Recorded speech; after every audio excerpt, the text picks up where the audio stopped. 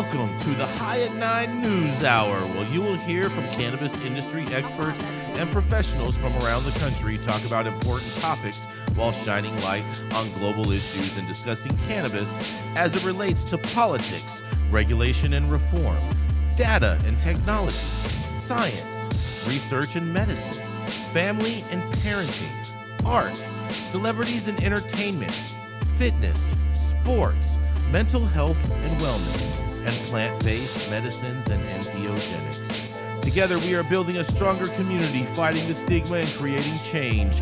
With your hosts, Jason Beck and Rico Lamitte, joined by special industry expert correspondents from around the country, and daily antics brought to you by Cannabis. Coming to you live every Monday through Friday at 9 a.m. Pacific Time and high noon on the East Coast. And thank you all for getting high at 9 with us.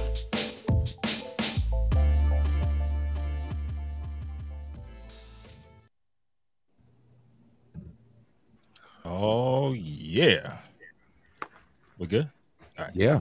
Welcome back, everybody. You are now tuned in to another episode of High at 9 News. Thank you for joining, not only to get high at 9 with us, but also high noon on the East Coast. My name is Rico Lamitte. I'm the dopest dad on the street. It's Friday, March 24th, and today is National Cheesesteak Day, a nice consolation prize for all those Philadelphia Eagle fans out there still salty about last month's Super Bowl loss. National Chocolate Covered Raisin Day, because apparently dipping anything nasty into chocolate makes it more palatable. And finally, National Cocktail Day, serving as a wholesome reminder to Americans everywhere that even on days like this, when it seems that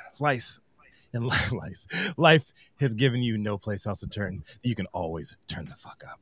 Everybody out there watching, please like, share, and hit the subscribe button. Follow us on at High at 9 News across all social media platforms. And we're live weekday mornings on YouTube and Twitch, audio only on Clubhouse. And if you do choose the Clubhouse route, you can participate in the show by raising your hand with a brief comment on the story presented.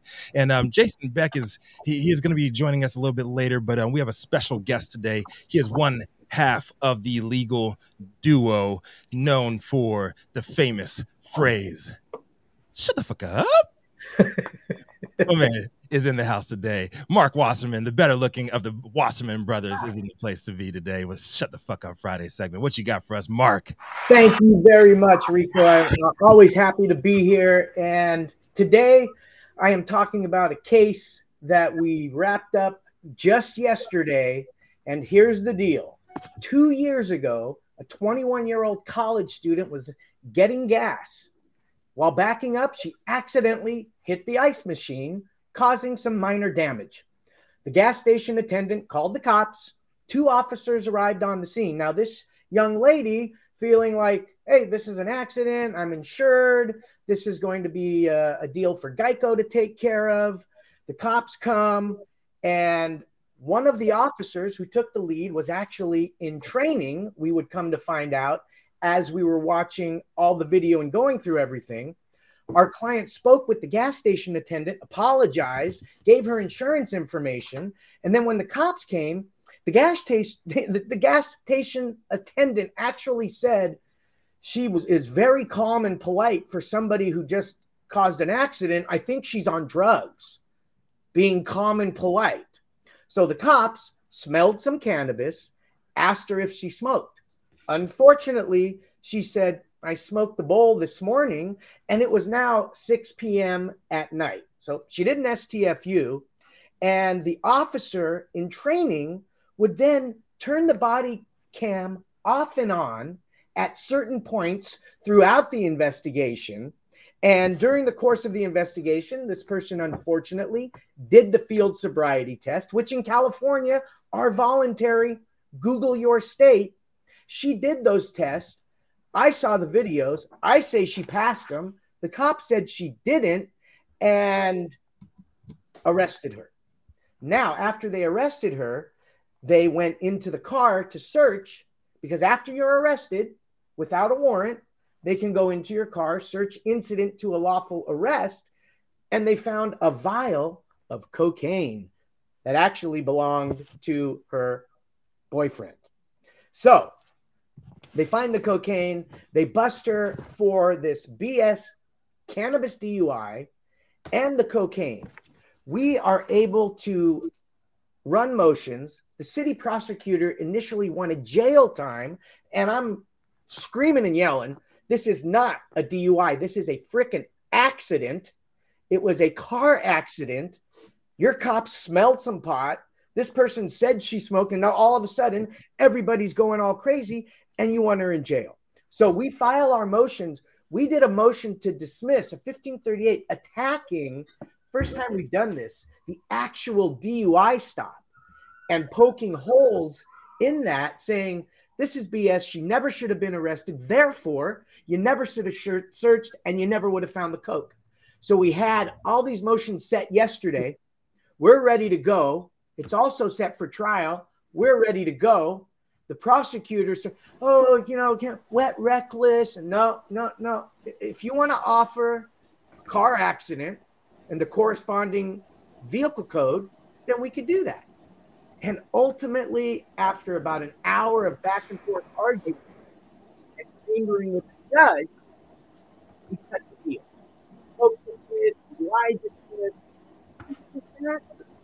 We ultimately got that deal. Now, here's the kicker. After we were all done, the prosecutor came up to me out of court and said, I'm thinking of coming over to the other side. Can you help me out? I want to be a private criminal defense attorney. And I think the shellacking that he took from us really kicked him over the edge, because it was one of those things where his supervisors were telling him, you've got to figure this out and do something. We're throwing you into the wolves. So we took care of it, got the case dismissed, and it's shut the fuck up Friday. And I want to remind everybody, remember these 25 words. Why did you pull me over? I'm not discussing my day. Am I being detained or am I free to go? I invoke the fifth. And then shut the fuck up and Google your state's DUI laws, whether or not you have to do the field sobriety test, on-site breathalyzer. A lot of states, those are voluntary. So learn those laws, be safe going into the weekend, and shut the fuck up when cops ask questions.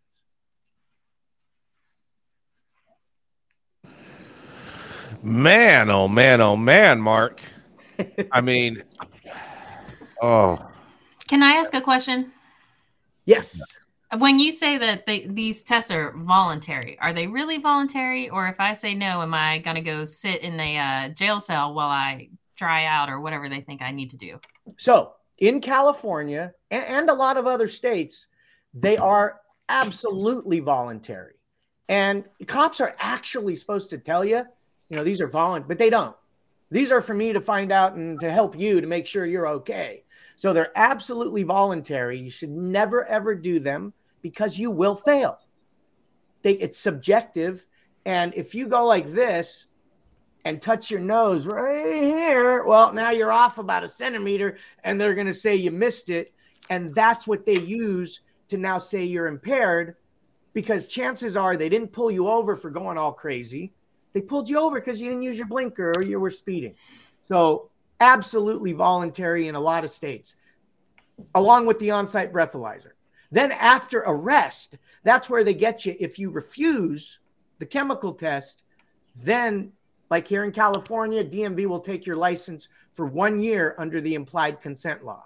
And that runs across different states. I know there are a few states where if you refuse the field sobriety test, they take your license. So that's why it's just important, especially when you're traveling to different states and driving around, you want to know those laws. I guess I don't understand your clarification there. So yes, they will just say, go on your merry way. You didn't take the test? No. Oh, no. The cop's going to get pissed. And he's going to tell you, what? You can't help me try to figure out if you're okay? This is going to go worse. I'm going to arrest you if you don't do those tests. And then guess what? You should let them arrest you. Absolutely. Because guess what? Okay. You're going to do the test. They're going to arrest you anyway. Exactly. They're always going to arrest you. That's what they I've do. read so many police reports where that's what they say. And then that's what they do after the client complies. And I thought you said you weren't going to arrest me. No. So you can't fall for those tricks.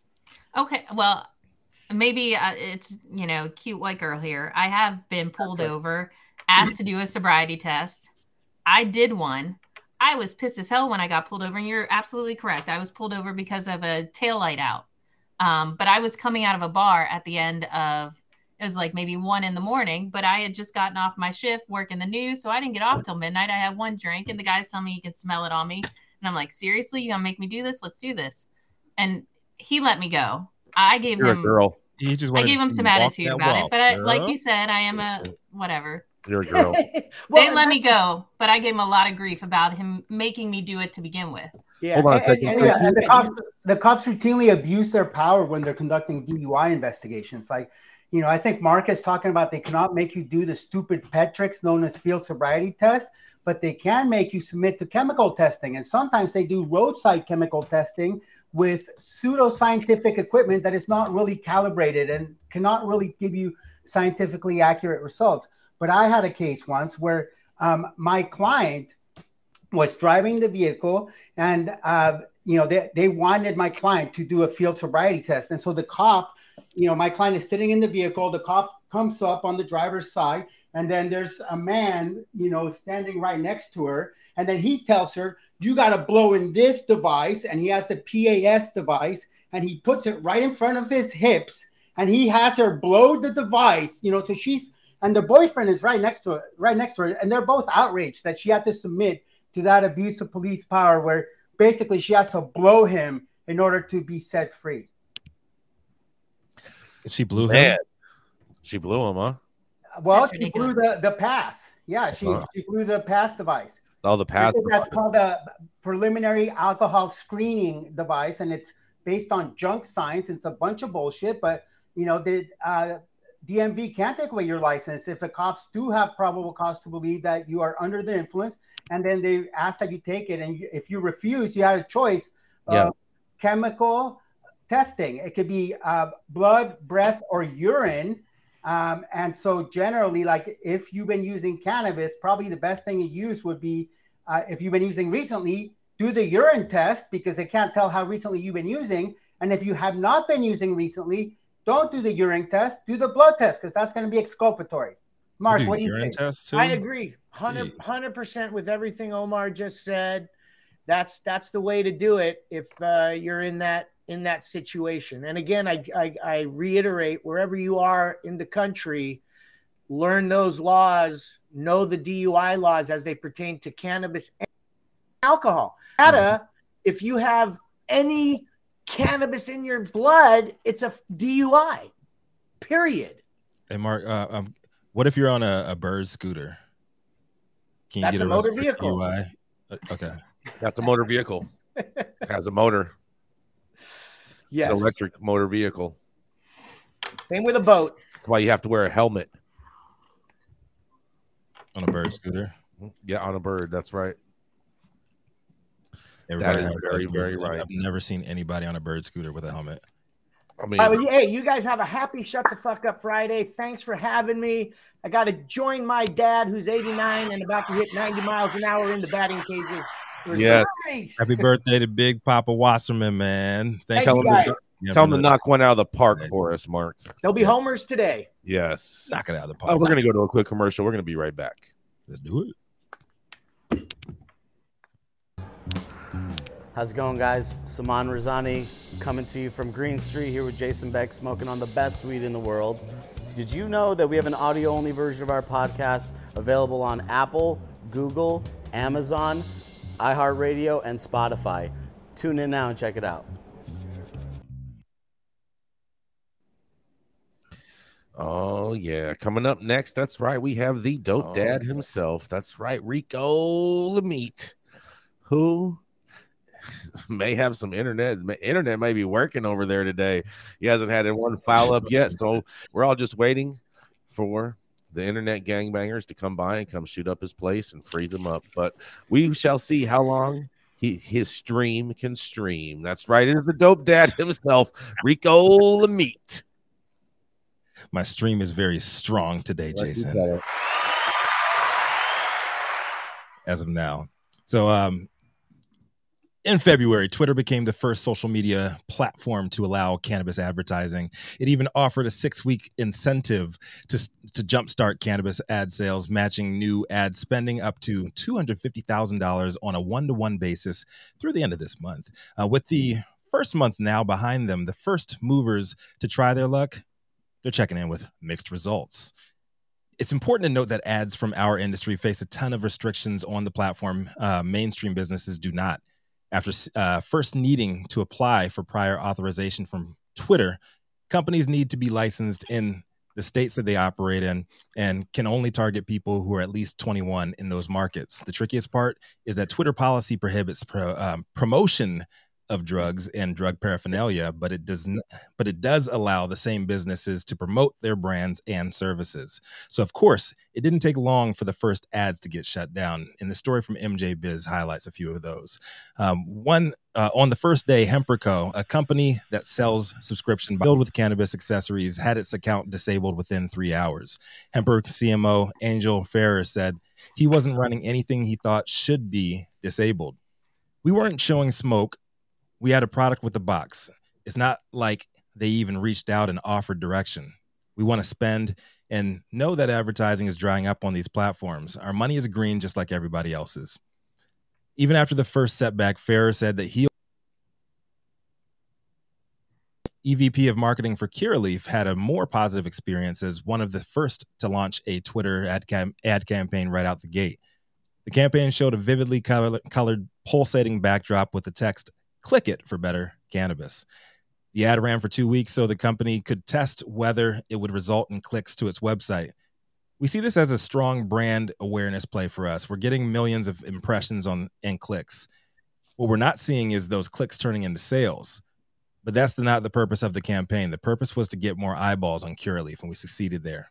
Lynch said that she's excited to have a new channel to promote the company's products, and the team will create new content and revive that ad soon. Purple Rose Supply makes molding kits for joints and cigars. They're based out of Las Vegas, and like Curaleaf, also measuring success by click-throughs from ads to its website. Although 1% of Purple Rose's budget is devoted to marketing, CMO Ravina Shima says it's too soon to tell how much of that will be going to Twitter ads. The company said that they submitted a video ad aimed to show which burned faster, a joint or a Canagar rolled with one of its kits. The ad was not approved.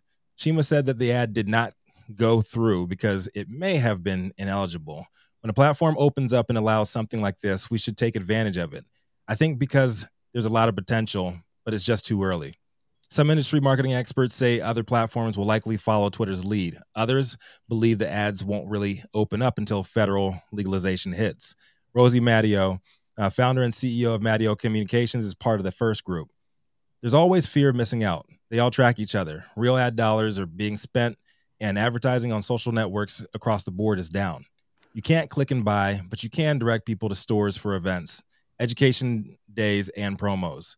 You can facilitate a sale without facilitating a sale on the platform. The big question here nobody's really answering is, how will companies see or measure the true return on their investments? You're spending real dollars on real ads on the biggest platform available, so why not? While companies like Curaleaf and Purple Rose can determine how many clicks that they get on their websites with Twitter ads, they can't tell if they're even converting to sales. Sounds to me like a lot of companies are jumping through the same sketchy hoops that they had to before on other platforms, spending money without really knowing for sure how effective the campaign was or if they'll get kicked off the platform or not. While advertising on Twitter can create brand awareness, you still can't sell directly because they won't let you connect to the platforms that do sell your shit. Lisa Buffo, founder and CEO of Cannabis Marketing Association, says that main stations with smaller budgets and less options make it harder for cannabis companies to perform. The average cannabis business annual marketing budget is $50,000 or less, and that operator is under a lot more pressure to show a return on investment than mainstream companies. Even if they're going to spend on new platforms, they're running small tests to see if it works. Number one thing they're concerned about is targeting adults in legal markets. It falls on the brand to establish that. Now, personally, I do have to say that I found it weird that the two companies highlighted in the article that either got kicked off, Hemper, or had an ad denied, Purple Rose, were both ancillary. But Curaleaf, on the other hand, actually sells weed, and they didn't seem to have any issues at all. We're only a month into the Twitter ad game, and I'm sure there'll be lots more kinks to work out. But I'm interested in hearing y'all's take. Has anybody else tried Twitter? I'm Rico Lamitte, the dopest dad on the street for High at 9 News. You try to run anything on there yet, Jason? I have not seen any ads for any cannabis on Twitter. But at the same time, whenever I see sponsored, I just keep scrolling up. True. Well, I would say funner ways of burning dollars. Right. Like if you don't get the data back, like we're in the digital age, man. It's kind of hard to justify spending a ton of money on that. Okay, well, here at Panoptic Strategies, we are actually wading into the Twitter ad war for clients, trying to figure it out. And I agree with everyone else on this article who says it's too damn early. I love y'all to death. However, you guys get all pissy when something doesn't happen overnight. Come on. We have to figure it out. You got to see how it's going to go. Yes, Rico Lamitte, I said the kinks got to be worked out. Did I not just say that? I mean, good Lord. Everyone's like, oh, why isn't this working immediately? Come on. It was great. My God. The fact that this is even happening is a good thing. And it's going to take some time. And don't start with the whole conspiracy theory about this company versus this company got kicked off. Whatever. Was that not real evidence? Let's look at it. It's been what, a couple weeks? Give them a break. That's all I said. It's just we got to mark it down. This is a second time I'll have to agree with Gretchen Gailey. 100%. I was excited when I saw it. Couldn't wait to hear some results back, and it's kind of interesting what we've heard back so far. And I have to agree with what was said in the article too. Like the most frustrating thing on any of these social platforms when dealing with cannabis and getting your accounts taken down is there's no one to talk to. There's no like, this is what you did. If you changed, if you change it like this, it could run fine. But because you did this, it didn't. You just don't know. And you're just like, you're done. You're turned off. I've lost Facebook ads like a year ago over trying to promote just a simple teaser for Hitting the High Road, promoting as an educational show. They took me down just for trying. Like I message. I was like, what can I do? And it was like, we're not talking to you. You're done. Yeah, we can't even sell our hemp shit. Yeah. You try to like our hemp clothing on every platform get kicked off, and we had to do everything tongue in cheek. We don't sell weed. You can't smoke. I mean, you can try smoking the hoodies, but you can high. When I worked at New Frontier, we ran into the same problem 1,000 times, and we're pushing reports and data. But I can't say cannabis. I can't say marijuana. You got to come up with creative ways to do this stuff. And Stone is 1,000% correct. Zero customer service on trying to figure out what you're doing wrong. And these companies aren't working with you to figure out how to do it right. It's all trial and error. And until they really look at this industry as a good place to make money selling ads, they're not going to put that effort into it. And we just got to suck it up. At Panoptic Strategies, are you guys already trying to run ads? Yes. Not for me personally, but for clients. Yes, we are looking at how to do it, and we're working with them to figure it out. It's going to take some time. I have a serious question. Stone, what is up with your T-shirt, bro?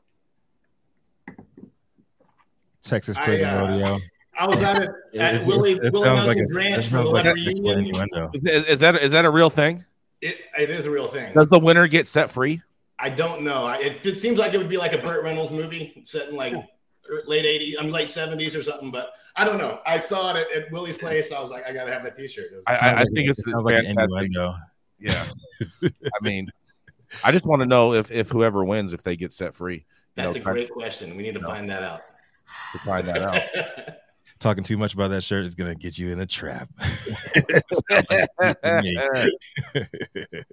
All right, we're gonna keep this party going. And up next, we have our very own Washington insider and PETA's most wanted for 2023 so far. She's been on the run from PETA agents all over the nation for dogs in the ugliest sweaters and the ugliest hoodies on earth. But you know what? She's here to give us a little bit of insider news. Maybe from Russia, maybe not. Coming to the stage first, after me, is Gretchen Gailey. My dogs love their pajamas, and Sean Kiernan will be happy to hear I did find a set large enough for Bowser. They will be coming his way shortly. Oh, my God. More animals and ugly fucking outfits. They love them. They love them. Anyway, my headline, and I'm going to try and keep it semi-short for y'all. Major Alcohol Industry Association calls for federal marijuana legalization, recommending regulatory framework. This is coming from Marijuana Moment. Major Alcohol Industry Association is officially backing federal marijuana legalization, sending a letter to congressional leadership on Wednesday that implores lawmakers to regulate adult use cannabis at the federal level. The Wine and Spirit Wholesalers of America said that the current conflict between state and federal law is not only causing adverse consequences for consumers and non-consumers of cannabis, but will also have long-term public health and safety costs that are too great to ignore. I'm going to skip ahead to what they are actually suggesting. Number one, the federal permitting of cannabis producers, importers, testing facilities, and distributors. The association said states should manage licensing for marijuana retailers, but it recommended that the federal government require permits for cannabis producers, importers, testing facilities, and distributors through the Department of Treasury's Alcohol and Tobacco Tax and Trade Bureau. Number two, the approval and regulation of cannabis products. They said new cannabis products should be subject to pre-market approval and federal registration, also through the TTB. That would support existing quality control policies that are in place at the state level.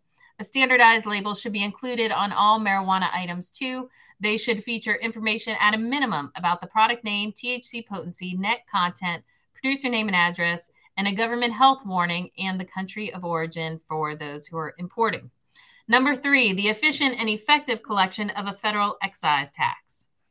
They advise that a federal excise tax should be imposed for cannabis products at the producer or importer level, and it should be based on potency, just as beverages are taxed based on alcohol concentration. The taxes should be payable to the TTB on a semi-monthly basis. And number four, effective measures to ensure public safety. With respect to public safety, the association focused on deterring impaired driving and said that lawmakers should prioritize collaborative partnerships with law enforcement and researchers to develop technology that can identify active impairment from cannabis while also funding training for drug recognition experts on the roads.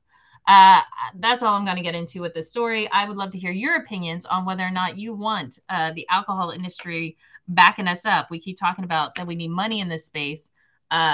Last year, I think cannabis put in about $5 million federal lobbying. These guys last year on their own, one association for alcohol did $1.5 million. So it might not hurt to have their money behind us. But I'm wondering if you guys agree with them. They are very much so a states' rights approach to cannabis. And do you want them backing you? And do you want their help in Washington? This is Gretchen Friday Night News. I agree with all the stuff except for the DUI stuff because I don't believe that exists. Okay. I think we have no choice at this point. You gotta take that money, and just like I said in my article last week, Big Alcohol is best equipped to take over the adult use space. I do like dollars. I do like the fact that they mentioned importation too, and that you would have to have the flag of the country of origin, and so that is going to be amazing once we have interstate trade for California cultivators to have that California flag, boom, right there on the label, and that way everyone knows it's California cannabis. California's not a country yet, though, Jason. Yeah, he wishes it was, Omar. Yeah, just saying, Omar. I mean, I'm down for the crossfade, and I hope that we can legally get the crossfade going pretty soon here. I mean, go ahead, Omar. I can't hear you. Omar, you're on mute. Omar, you're on mute, buddy. What I don't like about the alcohol industry is that it's monopolistic and it's concentrated. It doesn't have a lot of diversity, except when it comes to like craft beer. So if we have a craft beer model, I'm all for it. But if we're just going to have, the big few tobacco or alcohol companies running the show, I'm not welcoming that. Well, and that was going to be my next point. Back to you all, because I love to point fingers. You guys hate big pharma, so why do you love big alcohol all of a sudden? I think we should stay out of that. Well, the thing about it is politics makes strange bedfellows, and the main enemy that we have is the pharmaceutical industry, not necessarily the alcohol beverage industry is not as big of an enemy as the pharmaceutical industry. Because you don't see them as a competitor. Correct. And also But- because Or no, they don't see alcohol- us as a competitor anymore. They used to, but not anymore. Well, we're not really. Frankly, from what I've seen with data, I don't think we're that big of a competitor either. I mean, people are not. My dad's not putting down his 6-pack on the weekend. I'm going to go try pot now. No, That's but not how it that's my works. point. But so prior alcohol's not really prior to any legalization, big alcohol always was nervous about cannabis I legalization. know they and the were. fact that I it was talked to going those guys plenty of times. Yes. So this is and- what I'm saying is at first they were like that. Now they have evolved on the issue because they've seen the truth and crossfade for the win. And so they're I'd rather work with alcohol than pharmaceuticals. Well, and my concern would be, and this is kind of a question for Dr. Talleyrand, there's no mention here whatsoever about medical. How would the medical markets go forward? Medical market's going to go forward with big pharma. That's where the money is on the medical Do you side. think that's the answer, Dr. Talleyrand, that medical go that side, go that route? Yeah. Medican will go with pharma. Yeah. Really? I think you have to go with the industries that have the money. And going forward, like that's where we are. Which means that it wouldn't be approved for quite a while. At least with alcohol, it will be approved now. Pharma accept cannabis because of the FDA. Well, yeah. I mean, follow the money. We have Malik up in the clubhouse audience to speak on this. Malik, what do you have to say about this?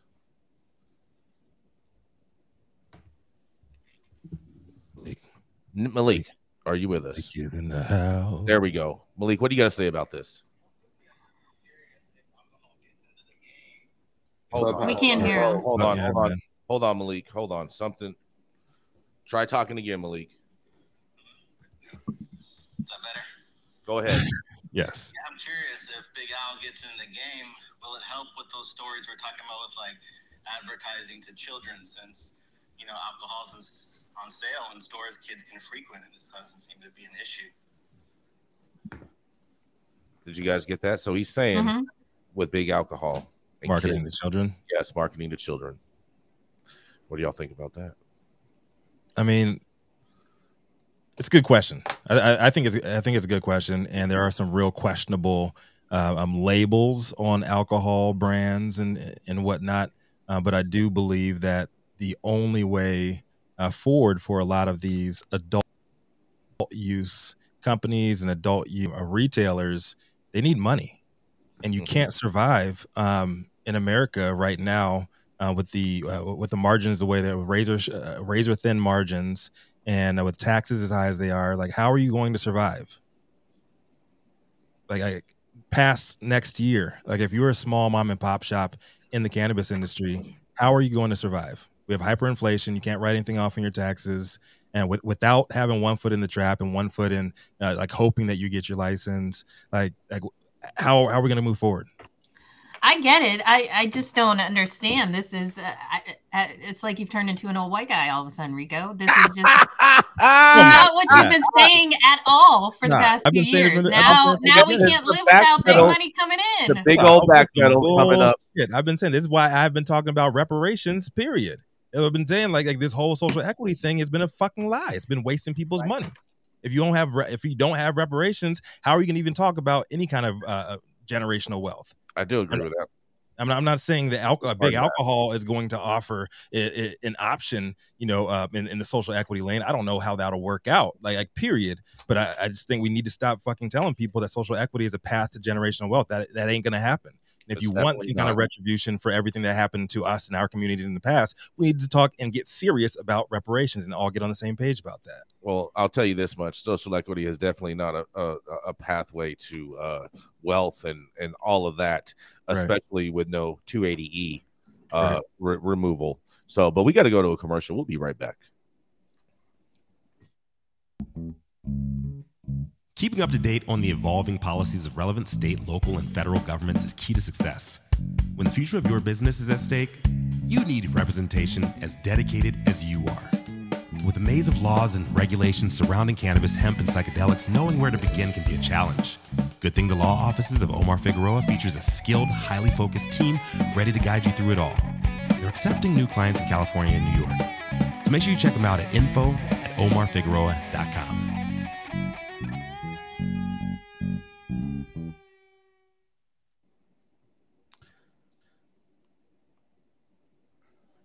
You read the disclaimer? Any thoughts and opinions and general overall shade thrown on High at 9 News are those of the individual speakers and not those of High at 9 News, its audience, or its advertisers.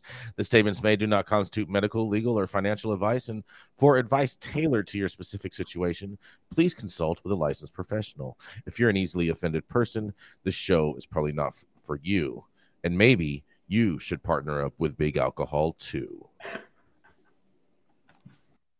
Control Tower from Highly Educated has perfected the dab. Utilizing the concept of thin film evaporation, you can waste none of it and taste all of it. The micro texture of the SE pillar increases nucleation at elevated temperatures. And with the tower propelling at 2,600 RPMs, it's certainly the most efficient dab experience to date. The Control Tower from Highly Educated. Life is about choices. Stone Slade was given two. He could curl up under that bridge with the ATX Delta 8 D-Boys, or he can hit the high road.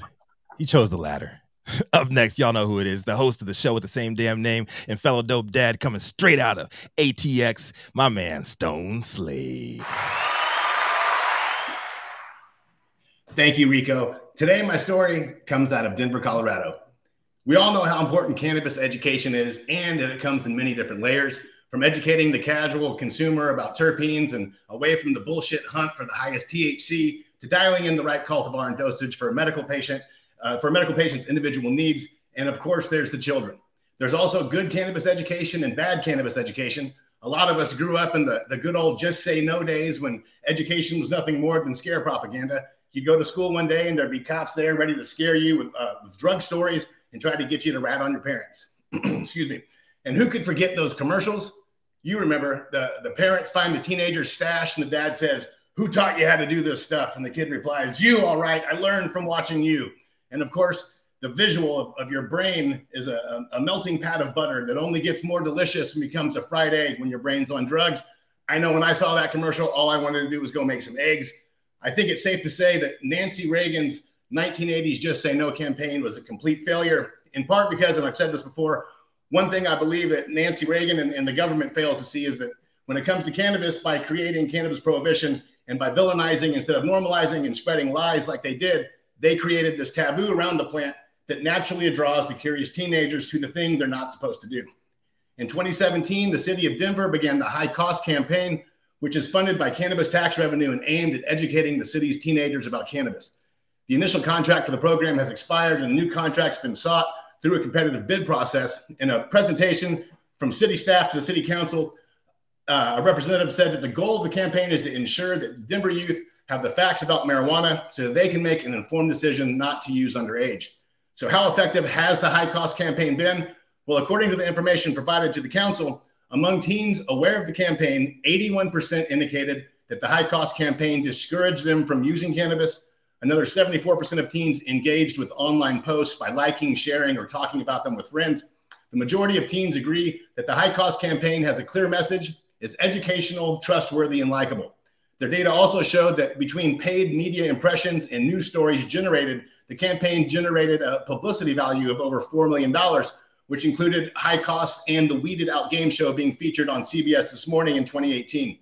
The city council will vote this Monday on whether to pay $375,000 per year for 5 years to the Emily Company to create content for the campaign. According to background information in the agenda provided to the council by city staff, they're aiming to refresh the campaign in 2023 to continue to be relevant and connect with youth, particularly in middle school and priority populations at risk. The campaign will create new content to address new and emerging types of consumption, such as vaping or dabbing. They said it's a successful campaign will not employ scare tactics, but will use positive, engaging messaging to teach youth about marijuana laws and the potential social and psychological impacts of underage marijuana use. They went on to say the campaign will be grounded in positive youth developments and principles. I like what I'm seeing here. I mean, it's the exact opposite of what we had when I was a teenager. Maybe education like this would have curbed our curiosity as teens. I consumed cannabis as a teen point blank because I liked how it made me feel. I benefited from the positivity of the plant. In spite of that, it definitely helped me overcome certain anxieties, but I got to say at times it made me a pretty lazy kid that didn't get a whole lot done. And it wasn't until my mid to late 20s that I actually became more of a functional stoner. And I'm guessing that happened maybe because my endocannabinoid system had become fully developed. I don't know. But I'd love to hear what you guys have to say. I'm Stone Slade reporting for the High at 9 News Hour. I'd like to see this. I would like to see more like this. But and I hate to be like negative, like on a positive campaign there, but Colorado's 10 years in and they just came out with this. 2017, Rico. Mm-hmm. They waited a good 4 or 5 years. They couldn't lead with the campaign like this. Hey, listen, that's like Gretchen. Help Rico understand. It doesn't happen overnight, Rico. Okay. Another white person's perspective, please give it to me. Rico Explain this to me, white lady, please. This does not happen overnight, Rico Lamitte. Number one, they had to raise some money to see if they wanted to educate about this first. To see if they wanted to educate. Yeah, right? To see if they wanted to run this marketing campaign. Let's be honest. But like the other day, I did the education from the Department of Education, that webinar, which I urge some of y'all to do. I know Dr. Felicia was on there with me. Why don't you throw the link in the chat, Gretchen? It's over, Jason. The webinar happened. The point is, watch it. Dude, you're killing me. Can I go ahead? Speak? All right. My point was, it was not horrific until it got to, no offense, Dr. Talleyrand, one of your folks, a doctor from Harvard, who she went down the reefer madness hole like I'd never seen. And I'm like, lady, are you a doctor or not? It was intense about what she was saying. And I CDC. She kept on calling CBD non-psychoactive. Like you're not supposed to be doing that. Well, and also the CDC also came in and said, oh, you know, teen use is up. And then they went into their numbers on how it's up. And they're like, we see a great deal more usage in the 26-year-old bracket. And I'm like, how is teen use up? You're telling me everything's down except for this one age group, which aren't even teenagers. What the hell are you talking about? They did not respond to me, though. I tried. Shut off the chat real quick, too. But it was interesting. I mean, but truly, so many folks are really stuck in the reefer madness side of things. So if Stone, you're saying that this Colorado program spoke to you a bit more, I'm glad to hear that, because these folks on the at Biden's level, they are taking a playbook right out from Nancy Reagan in what they were promoting. See, it's scary. So I'm hopeful that the states will have better campaigns geared towards folks in their state and what they've seen in these programs. What do you have to say on this, Dr. T? What were your thoughts? Well, I'm just concerned about the education they're going to offer. Whenever you say education, it's a double-edged sword. Are you going to provide miseducation or education? There's a lot we don't know. And I think being honest about that is going to be important with this campaign.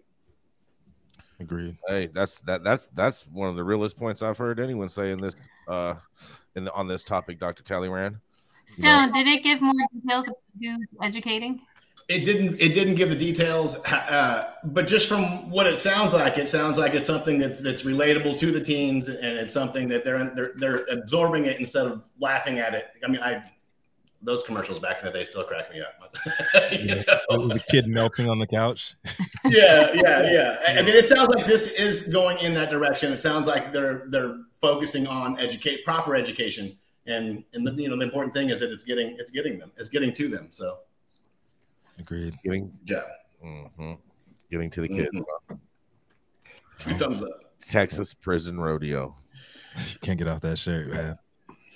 I can't. It's like so wrong in so many different ways. Yeah. Yeah. Let's keep it moving. Mm-hmm. Let's go to that commercial. We'll be right back. Thank you so much, Stone.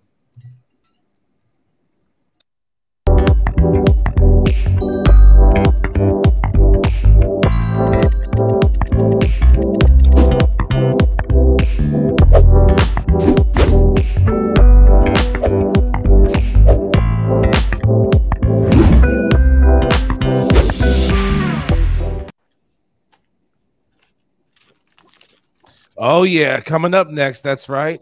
It is the doctor, Dr. Talleyrand, who's had more patients than pretty much anybody in cannabis, with more data than your computer. It is Dr. Talleyrand. Thank you, Jason. Happy Friday, everyone. My story today is coming with a bit of sarcasm from WPDE ABC 15 News in South Carolina. The title is Medical Marijuana Used to Replace Opioids and Fight Addiction. So I'm from California. I gave my first medical cannabis recommendation in 1998. That's 25 years ago. The patient was in chronic pain. He handed me his prescription opiates and said, "I don't need these anymore." That's a rare statement from a chronic pain patient because most are addicted to prescription opioids. Usually the statement is, "I need more opiates." I asked the patient, "How are you managing your pain?" And he replied, "I use cannabis. I just need your recommendation." So 25 years later, I read this article and see that a news station in South Carolina considers it news that cannabis replaces opioids and fights addiction. We are in an age of rapid information. Instagram, Twitter, TikTok send messages around the world in an instant. But somehow the good people of South Carolina appear to think it's newsworthy that cannabis replaces opioids and fights addiction. The article goes on to explain that 37 states have legalized medical cannabis, and several of those states designated opioid use disorder as a qualifying condition, meaning cannabis could be used to fight addiction. Apparently, the good people of South Carolina are aware that most of the United States has already realized what they are just considering news. Matthew Campbell, COO of Cannabetta Farm out of Myrtle Beach, South Carolina, sells Delta-8 blunts and CBD flowers. He says, generally, it's prescription opioids, Percocet, stuff like that. You hear people coming in who don't want to take that stuff anymore because it's damaging to their bodies. You hear about people that stop taking all kinds of medicines. So I'm feeling like I've just come out of this time machine 25 years in the past. I look around and know I'm just in my kitchen reading the story from ABC News out of South Carolina. According to Recovery Research Institute, a Harvard Addiction Treatment Center, cannabis might have benefits to treat opioid addiction, but it's yet to receive FDA approval. I get it. The good people of South Carolina are just waiting for the FDA to tell them cannabis is safe. After evidence of thousands of years of cannabis use and a toxicity profile that is more benign than aspirin or Tylenol, the good people of South Carolina prefer to wait. Rather, they prefer to let people smoke Delta-8 blunts.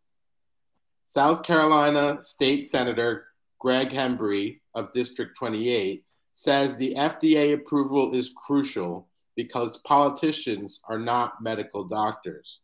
If the research supports FDA approval, all you need is FDA approval, and I'm 1,000% for it, said Senator Hembry. He feels he sees too many lobbyists, people with commercial interests advocating for medical cannabis. I would rather debate recreational cannabis, he says. At least we know that's an honest debate. That's straight up.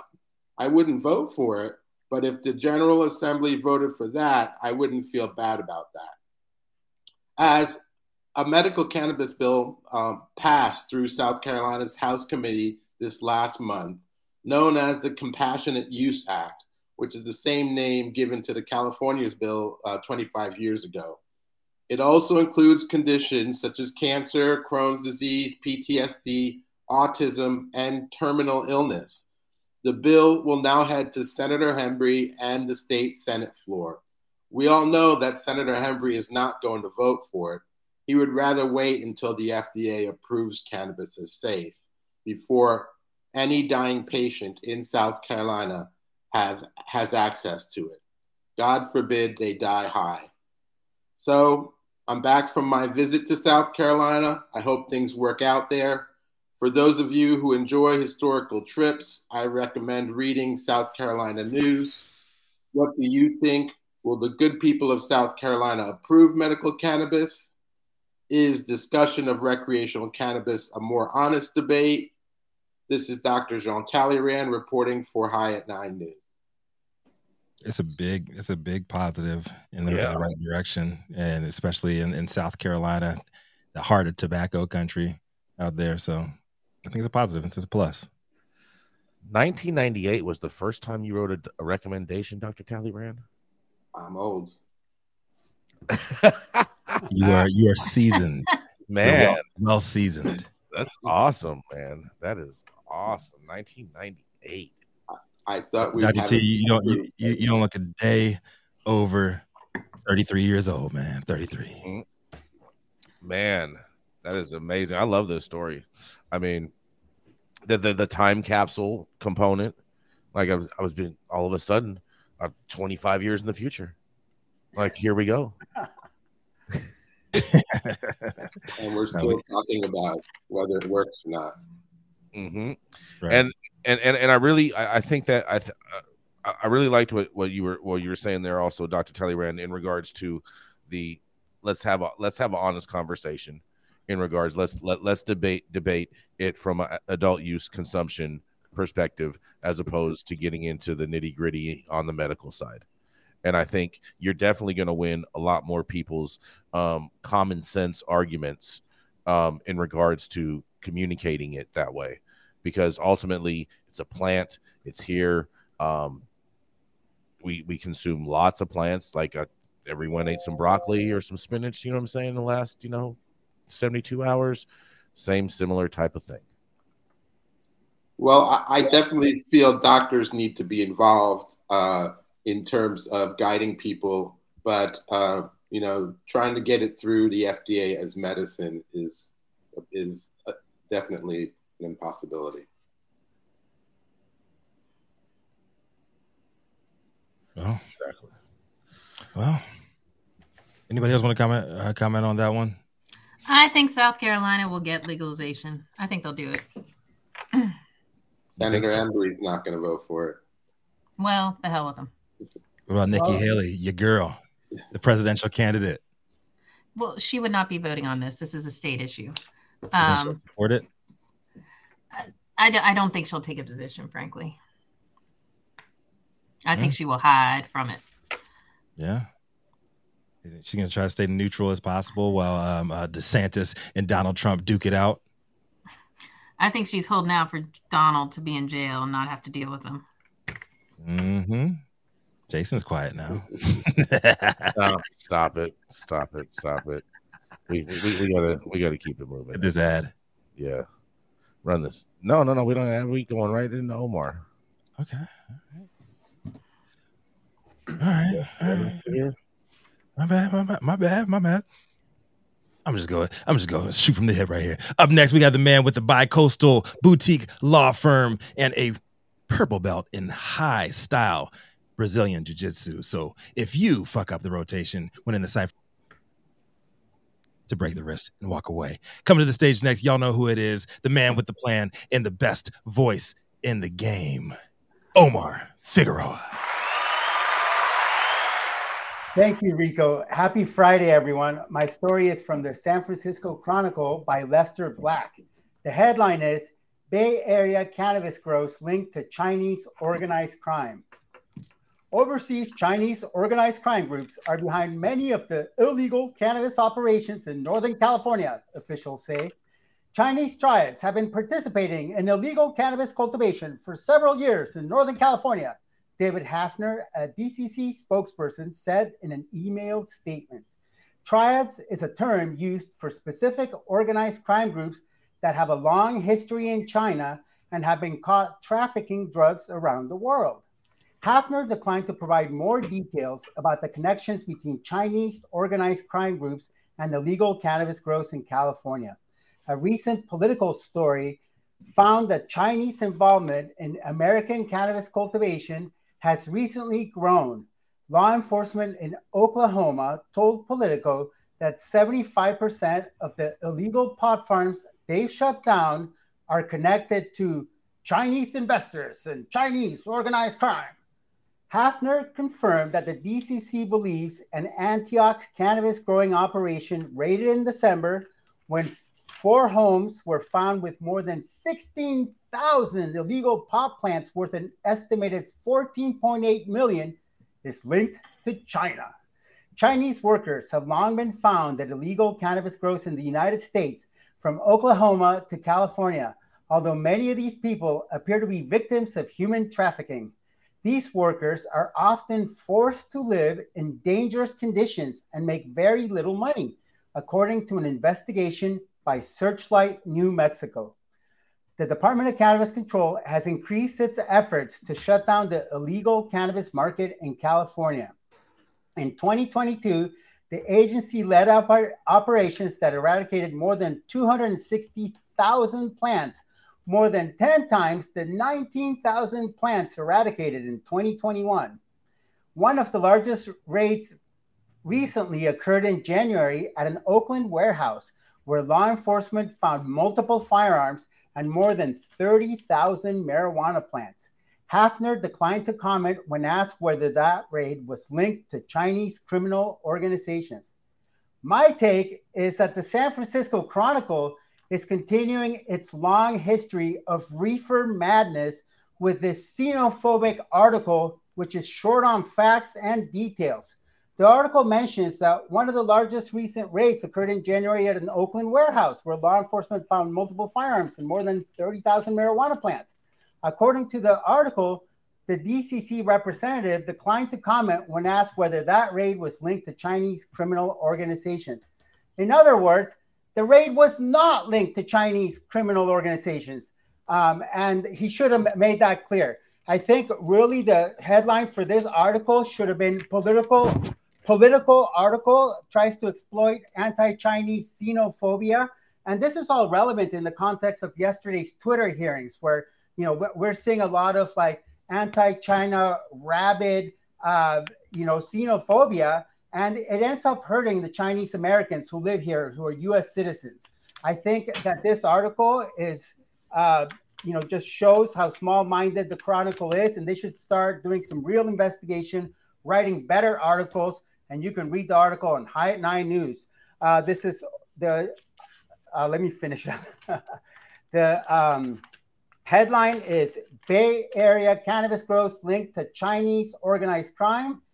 This is Omar Figueroa, lawyer, publisher, and Ganjier instructor, reporting from Sonoma County, California, the traditional territory of the Pomo, Miwok, and Wapo nations, for High at 9, high noon Eastern. Thank you so much, Omar, because Jason and Gretchen tried to poo-poo when I said the same damn thing about Politico, that I covered in Oklahoma, and now it's happening. They're noticing it in Northern California. I think this is a serious problem, bro. This is a bunch of fucking propaganda, dude. I don't buy that. I'm not buying a propaganda effort. Propaganda. This is a propaganda effort, man. And one-sided articles talking about, oh yeah, they're tied to this, they're tied to that, but like, nah, man. They're just trying to, there's a shiny object and they want to get you all revved up because they have problems with China. Their economy has problems with China. If you have so many problems with nations that have people that are not white, then just say it. Stop it, bro. This is not propaganda. This is real shit that's going on. People are getting exploited. You know what I'm saying? People are getting exploited regardless. Whether it's a Russian mob. Oh, so now you guys are fine with people getting exploited now all of a sudden. No. They try to make a big fuss about the Mexican cartel. They try to make a big fuss about the Chinese running shit. But you know what? Like, how much Russian mobsters that you know in the game behind the scenes, like without naming names, like there's been a ton. Period. Illegal. Are you trying to say that I don't know any Asian gangsters in the scene? Is that what you're implying? That's not what I said. Well, I mean, I feel a little offended that you think I would only know one race of gangsters. Illegal business. Period. It has nothing to do with like, oh, we need to tie this to the CCP. Bro, are you stop it. Stop. But is there any truth to this? Come on, there's got to be some truth. This is history repeating itself. American history repeating itself once again. Like when it's white gangsters running shit. Oh, it's cool. Let's make a bunch of cool ass movies about this shit and tell the fucking story. But when it's black, brown, or other running these running illegal industries, like, oh, we need to all be afraid. We need to go to war with them. Like, and we need to support them. Like, give me. I don't know if anybody. I'm not buying whatever you're selling, Rico. because No, but you will go to a fucking movie. You will go to a a white gangster movie. Malarkey, okay? Because I can tell you what, the Asians have been growing weed. This is not like some new thing. This is something that they've been doing. Like I can remember back in the Nobody's saying that. back in the 90s, this was happening. But this is a big. They're causing a big fucking scare about it because it's not white people running the shit. No, that's what's not going why. on. That's not why they're doing it. Stop it. Stop the propaganda.